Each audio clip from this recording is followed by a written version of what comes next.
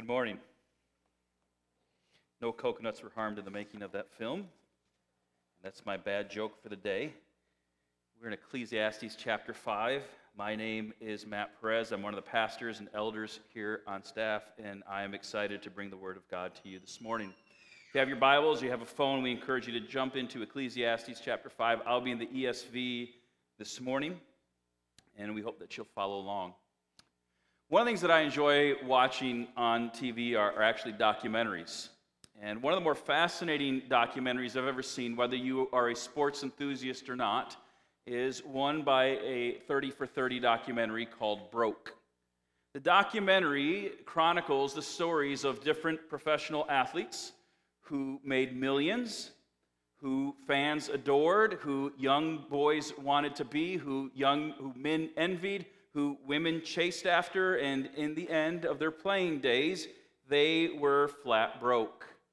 And they chronicled the stories of some of these athletes. One of them wasted his money on a massive car collection. Another told the story of how he and his girlfriend opened a joint bank account only to see his girlfriend then open her own bank account and take some of his money and begin to filter it into her own account. Another told the story of how he would come out of practice and his friends would have his payday circled on their calendar, and they would be waiting at his car on his payday for money to help them out. A prominent quarterback in the 80s who was beloved by many shared how at the time he was paying for over 25 cell phones as a favor for his father.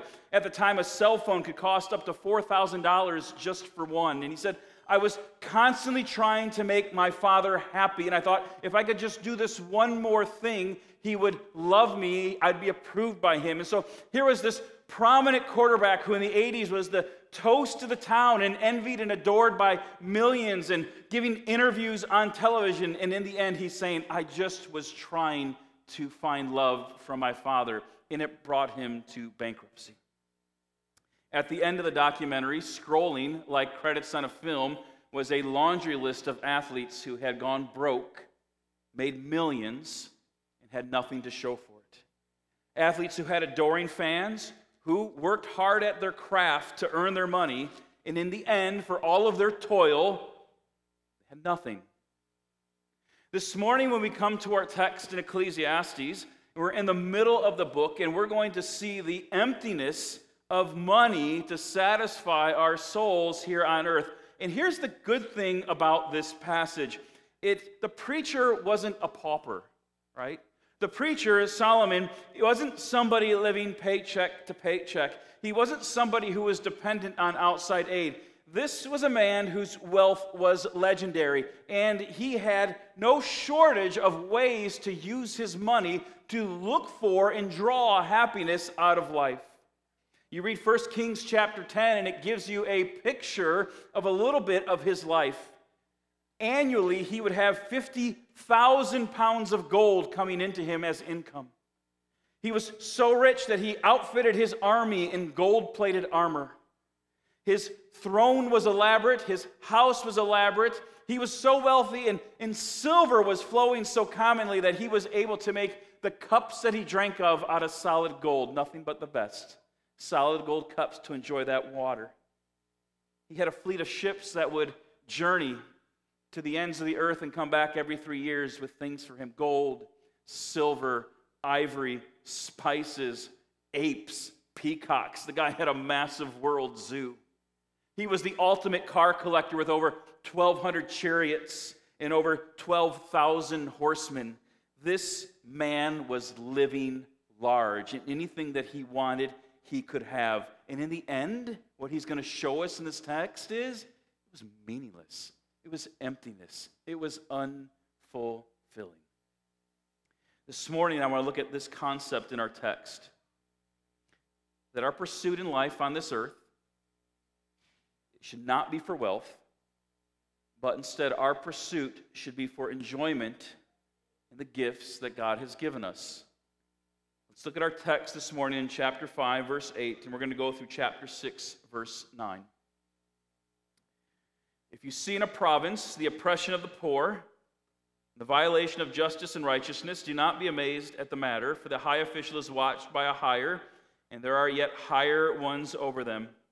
But this is gain for land in every way, a king committed to cultivated fields. He who loves money will not be satisfied with money, nor he who loves wealth with his income. This also is vanity. When goods increase, they increase who eat them. And what advantage has their owner but to see them with his eyes? Sweet is the sleep of a laborer, whether he eats little or much, but the full stomach of the rich will not let him sleep. There is a grievous evil that I have seen under the sun. Riches were kept by their owner to his hurt, and those riches were lost in a bad venture. And he is a father of a son, but he has nothing in his hand. As he came from his mother's womb, he shall go again, naked as he came, and shall take nothing for his toil that he may carry away in his hand. This also is a grievous evil. Just as he came, so shall he go. And what gain is there in him who toils for the wind? Moreover, all his days he eats in darkness, and much vexation, and sickness, and anger.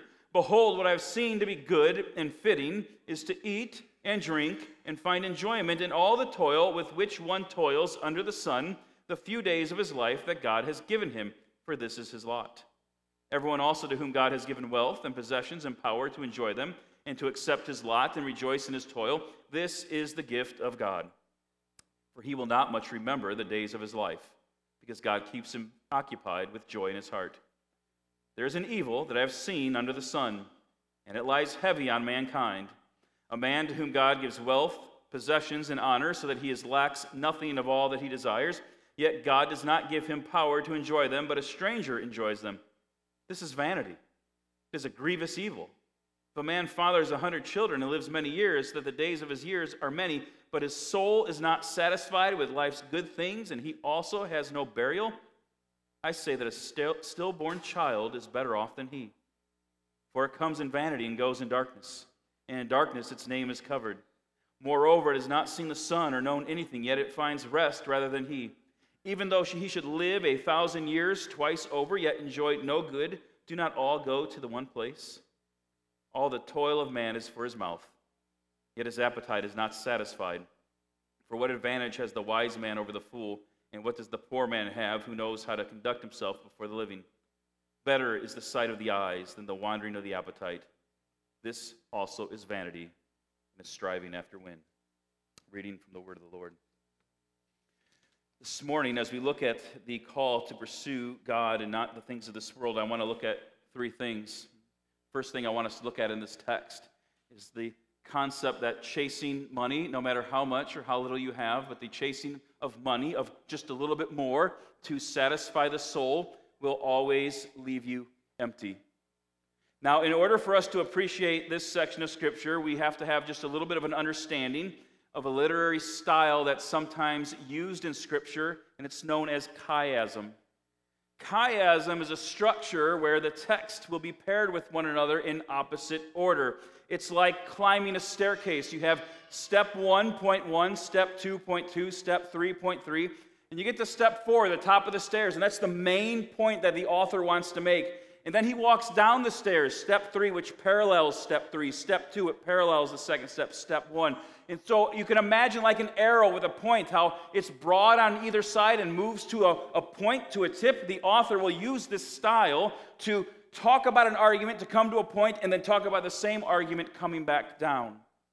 There's a very common theme that was used, a common style that would be used more often in a spoken culture than in a written culture. It was used as a way to memorize. And the use of chiasm plays out in this passage. Now, because of this, we're going to look at our text a little bit different than we normally do on a Sunday morning. Typically, we go verse by verse, but this morning, we're going to work at our passage from opposite sides of the staircase, or opposite sides of the arrow. We're going to look at the outside and move all the way up to the middle, to that top stair, to that tip of the arrow, to see the main point that the author, the preacher, wants us to grasp. The first thing that he shows us on that bottom step, on both the front side and back side of this passage, is that chasing money, again, no matter how much or how little you have, the chasing of more to satisfy your soul will always leave you empty. Look at verse 8 in chapter 5 where he starts. He says, "Don't be shocked by injustice." Now, he says injustice is at every level of our fallen society. It's part of a broken world. And he's not promoting injustice. He's not for injustice. He's simply saying, stop being shocked by injustice. It's going to happen. And he says it's going to happen because at our core, at our soul, we are people who are never satisfied. In verse 8, he says, one profits off of someone, and there's always someone above that someone who's trying to profit off of him. And he says, this is so bad, it's so ingrained in us as a people that you could follow this all the way to the top, all the way to the king, and you're going to keep finding, as you climb that ladder of wealth, somebody over the next person looking to profit off them, to make money off them, to fleece them, so to speak. And he says this is a grievous injustice. Where does this desire for more lead us to? Well, in verses 9, 10, 11, and 12, he lays out 4 proverbs to talk about how this greed leads to injustice and how it plays out. In verse 9, he gives the picture of a king who owns a field, and he doesn't even use that field for its purpose of producing food. He just leaves it fallow. He leaves it unattended. He leaves it as like an investment property because it's about putting more money in his pocket. In verse 10, he talks about a proverb where a man is just never satisfied by the money that he has. He just wants more. In verse 11, he says, a man who has money suddenly has more friends, more mouths to feed. They just seem to show up. And in verse 12, he says the wealthy who should be feeling pretty good about themselves can't even sleep. Keeps them up at night worrying about their money and how to make more. Money was supposed to solve problems, right? It's supposed to make everything better. And yet the preacher talks about the injustice of money and the injustice of people chasing it and says it just creates injustice and greed and a desire for more, false friends who want to take advantage of you, and a lack of sleep. Now, on the opposite side of this passage, on the opposite side of the arrow or the stairwell, in chapter 6, verses 7, 8, and 9, at the end of our passage, he talks about the same thing. In chapter 6, verse 7, he talks about a man who is never satisfied by the fruit of his toil, just like the man in chapter 5, verse 8, never satisfied with the wealth that he gains. In chapter 5, verse 10, we were told that guy just wants more. He's never satisfied. And in chapter 6, verse 7, we're told the same thing. The man is simply never satisfied. The passage we look at this morning, verses 7, 8, 9, ends with a proverb just like it opens. And in this proverb, he says, the eyes are wandering. They're never satisfied. Whatever they have, they're always looking over their neighbor's fence line because they want a little bit more. Life will make them a little bit better. This section of Scripture this morning opens and closes with the same concept. A man who wants more, whose appetite is never satisfied, whose eyes are always wandering for more, but in the end, when he obtains it, it's vanity, it's empty, it's meaningless, because chasing money to satisfy our souls will always leave us feeling empty. In chapter 5, verse 13, he climbs to the next stair. He moves closer to the point of the arrow and tells us this second concept that we need to see this morning. That those who live to chase after money for satisfaction never really even enjoy the fruit of their labor. Look at verse 13 in chapter 5. He says, there is a grievous evil that exists on this earth. The rich hoard their money. They don't even enjoy it. Or, verse 14, they may lose it in just a bad investment and have nothing to give to their son. So you have this man who has toiled, and in the end, he's never really enjoyed it, and he may or may not have anything to pass on to his children when he's done. The money was literally here today and gone tomorrow. You toil, he says, and you can't even take it with you. And we all know this, right? This isn't something new to us. In verse 15, he's like, hey man, you're coming into the world naked and you're walking out of here with nothing. You ain't taking a thing with you. What is the point, he says in verse 16? This is all evil. He says it again. This is evil. What's the point of all this work when in the end you may lose it in a bad deal? And if you don't, you can't even take it with you, and you're not even enjoying it. You look in verse 17, he says, the man isn't even enjoying it. He's eating in darkness. No one to share a meal with. The other day I was enjoying a meal with a couple of friends, and they asked me about the concept of Food, growing up in a Mexican family. Now, if you hang out with me very long, it's not going to take long for the concept to turn to food. Growing up in a Mexican family, okay? Food, we started talking. I said, what was the importance of food in your family? And I said, man, in a Mexican culture, food is love. Food is community. Food is sacred. It's about sharing time together. The Middle Eastern culture is the same thing. You're eating, it's a social event, it's a celebration. Nobody is there. As Amy Adams sings in the Muppets, this guy's having a me party. Nobody's there. As we would say in my family, he threw a tamale making party for one. It's a sad, sad day, let me just tell you. Greed leads to isolation. He says in verse 17, vexation, annoyance. He's just annoyed with people. Sickness, anger. This is where chasing the next thing has led him. And this guy's chased a lot of the next thing. Not a life of contentment and joy, but of loneliness, anger, poor health, and annoyance by just anybody around him. On the opposite side of this passage, on the opposite side of the staircase, on the opposite side of the arrow, in chapter 6, verses 3 through 6, he talks again about the same concept. Here the man in chapter 6, verse 3, doesn't have a child. He has 100 children. His quiver is quite full.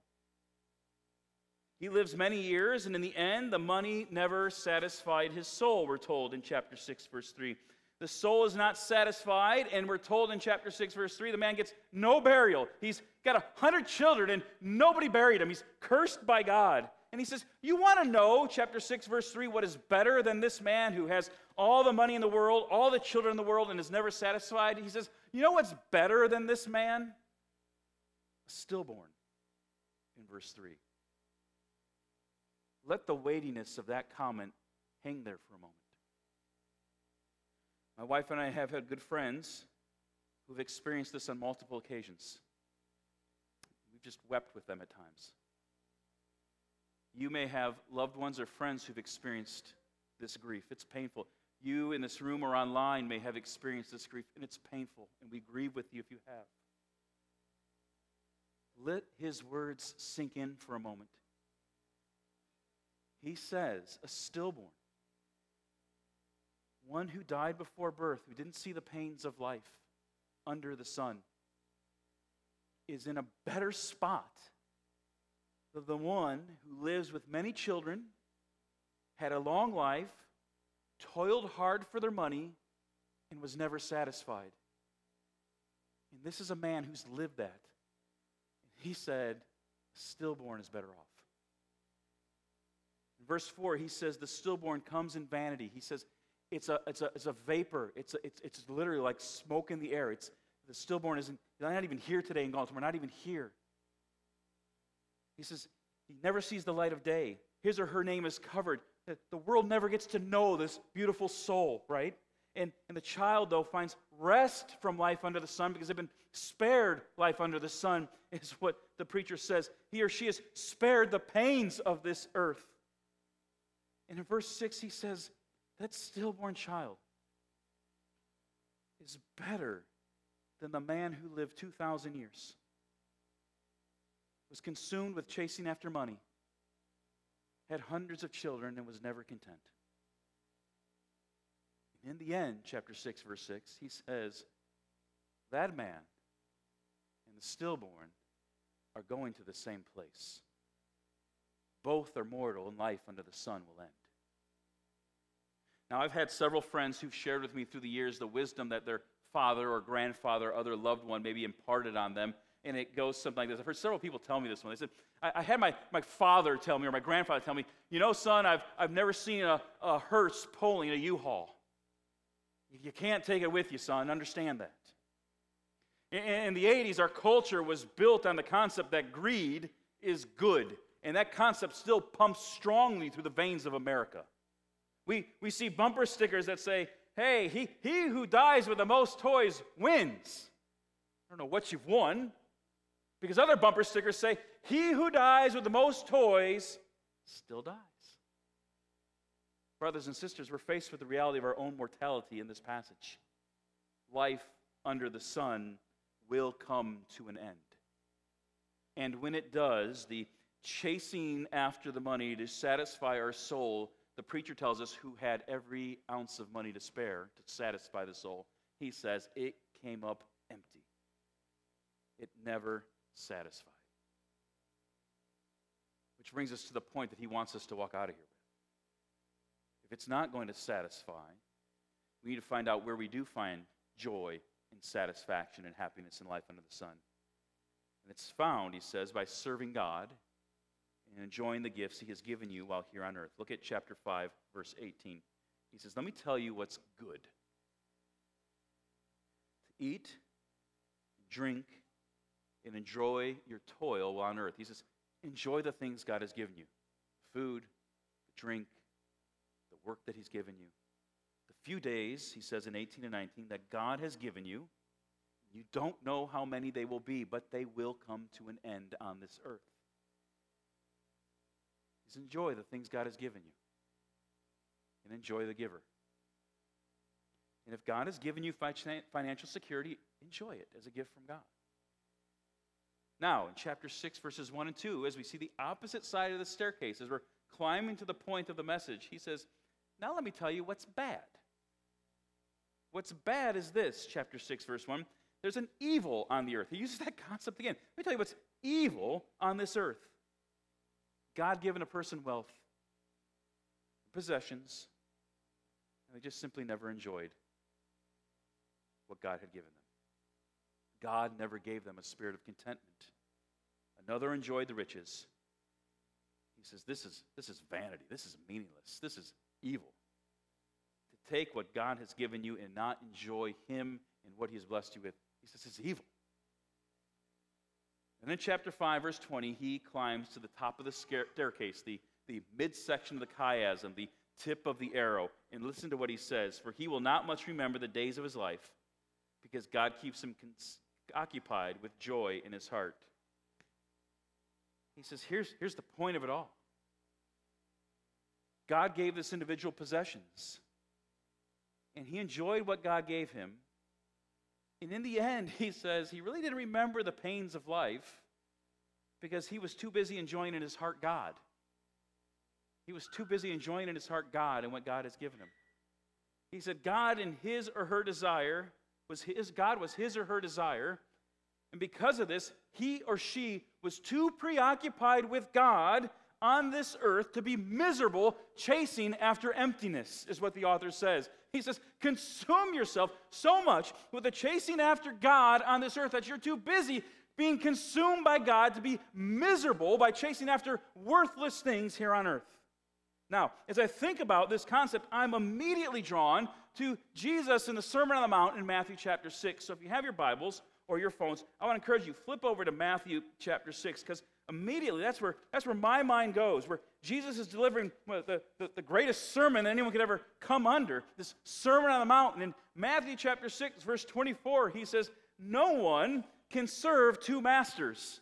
Either he will hate the one and love the other, or he will be devoted to the one and despise the other. He says, let me spell it out for you. Jesus says, you cannot serve God and money. He's not calling money evil. He's just saying it can't be your master, because if it is, God is not.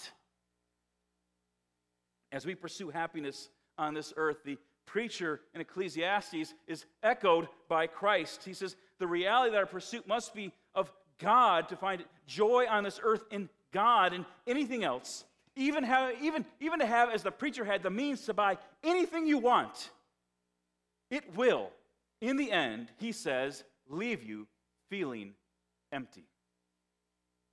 He'll go on, Jesus, in this passage, to say, don't be anxious about what you need to eat or what you need to wear. Stop chasing and stressing these things. And he says, you want to know why? Jesus says, because you want to know who does this? Look at chapter 6, verse 32 and 33.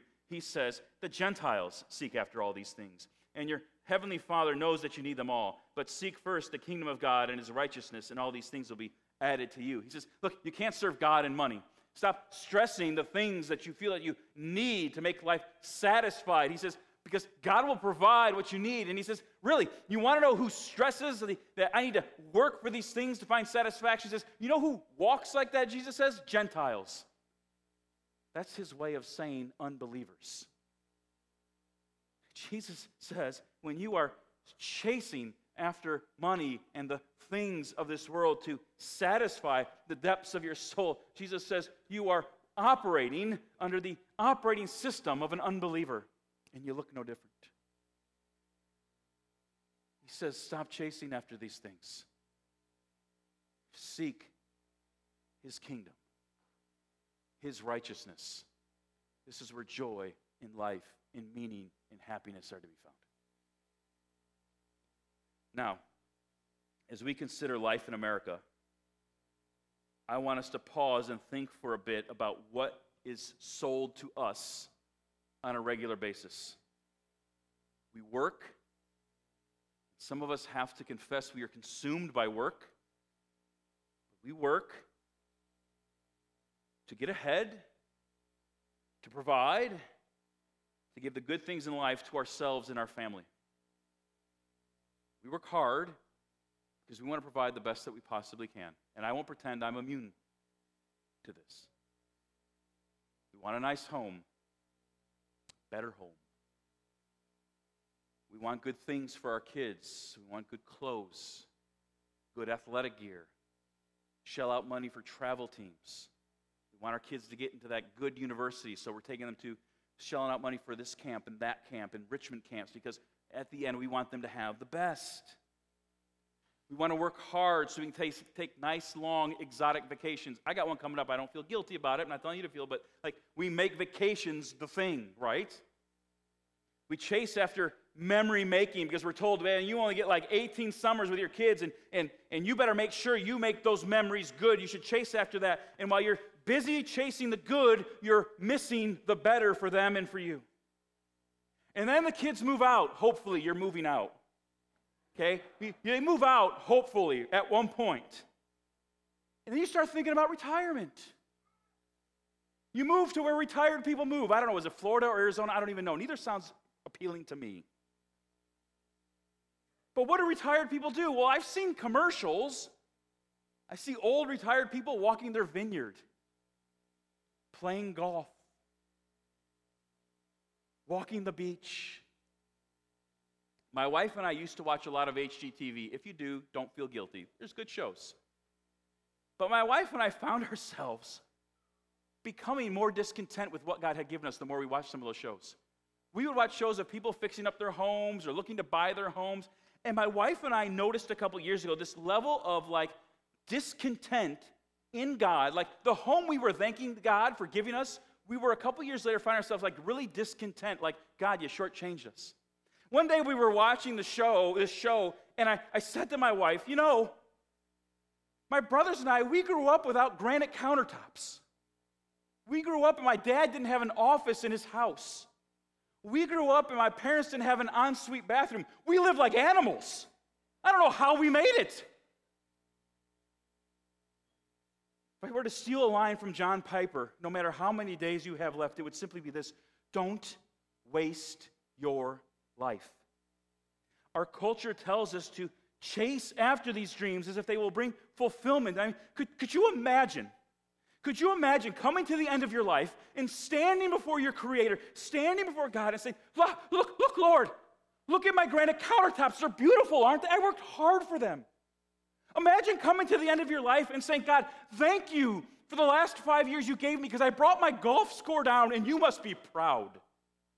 Thank you, Lord, that you gave us these wonderful vacations. Yeah, I'm sorry, God, we didn't make community or time in your word important, but look, Jeffrey is a good water skier. You must be proud of my role as a father in imprinting that on him.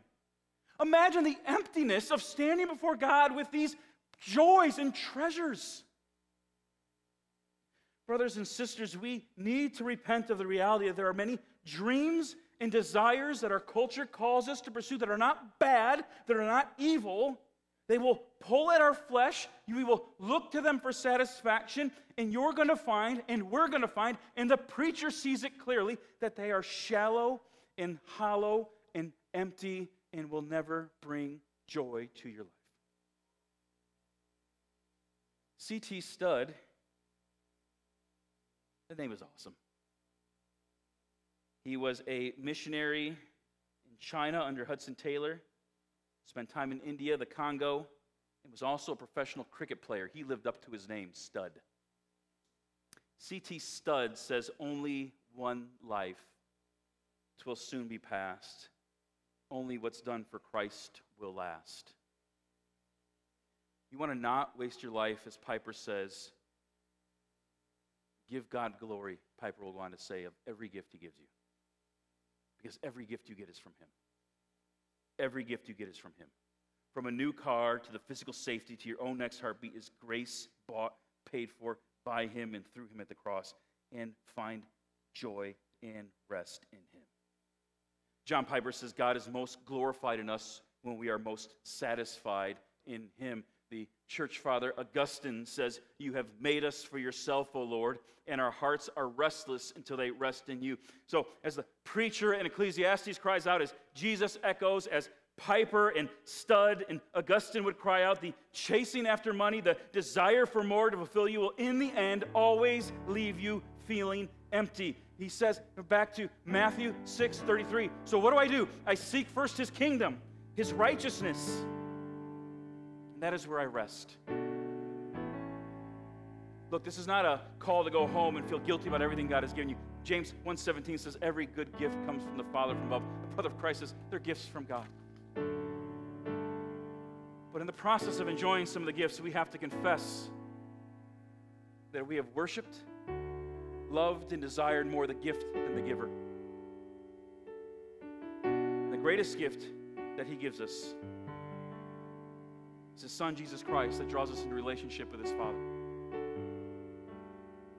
Don't be so consumed and caught up chasing the good, making memories of the good, that you absolutely miss the better. Life under the sun, rooted in God. Everything else, the preacher says, is empty. Let's pray. Heavenly Father, we thank you for this time that we can come together. And we pray that as we prepare our hearts for communion, Lord, that we would come with a heart that is open to be examined by you, to be challenged by you, to be shaped and molded by you. Lord, there is not a soul in this room or online that doesn't need to confess at some level that we have been guilty of feeling dissatisfied in the things you provide on this earth. As if that next thing will satisfy. That thing becomes our idol, Lord, and we confess that.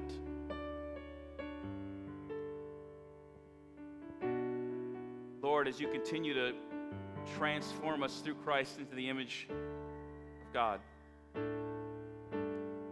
we pray that you would break the strongholds in our life that we seek value in, and continue to lovingly and sternly draw us to you. We find not emptiness, not hollowness, not futility, but the amazing awesomeness of the Creator who draws us into relationship with him through his Son. Pray this in your Son's name.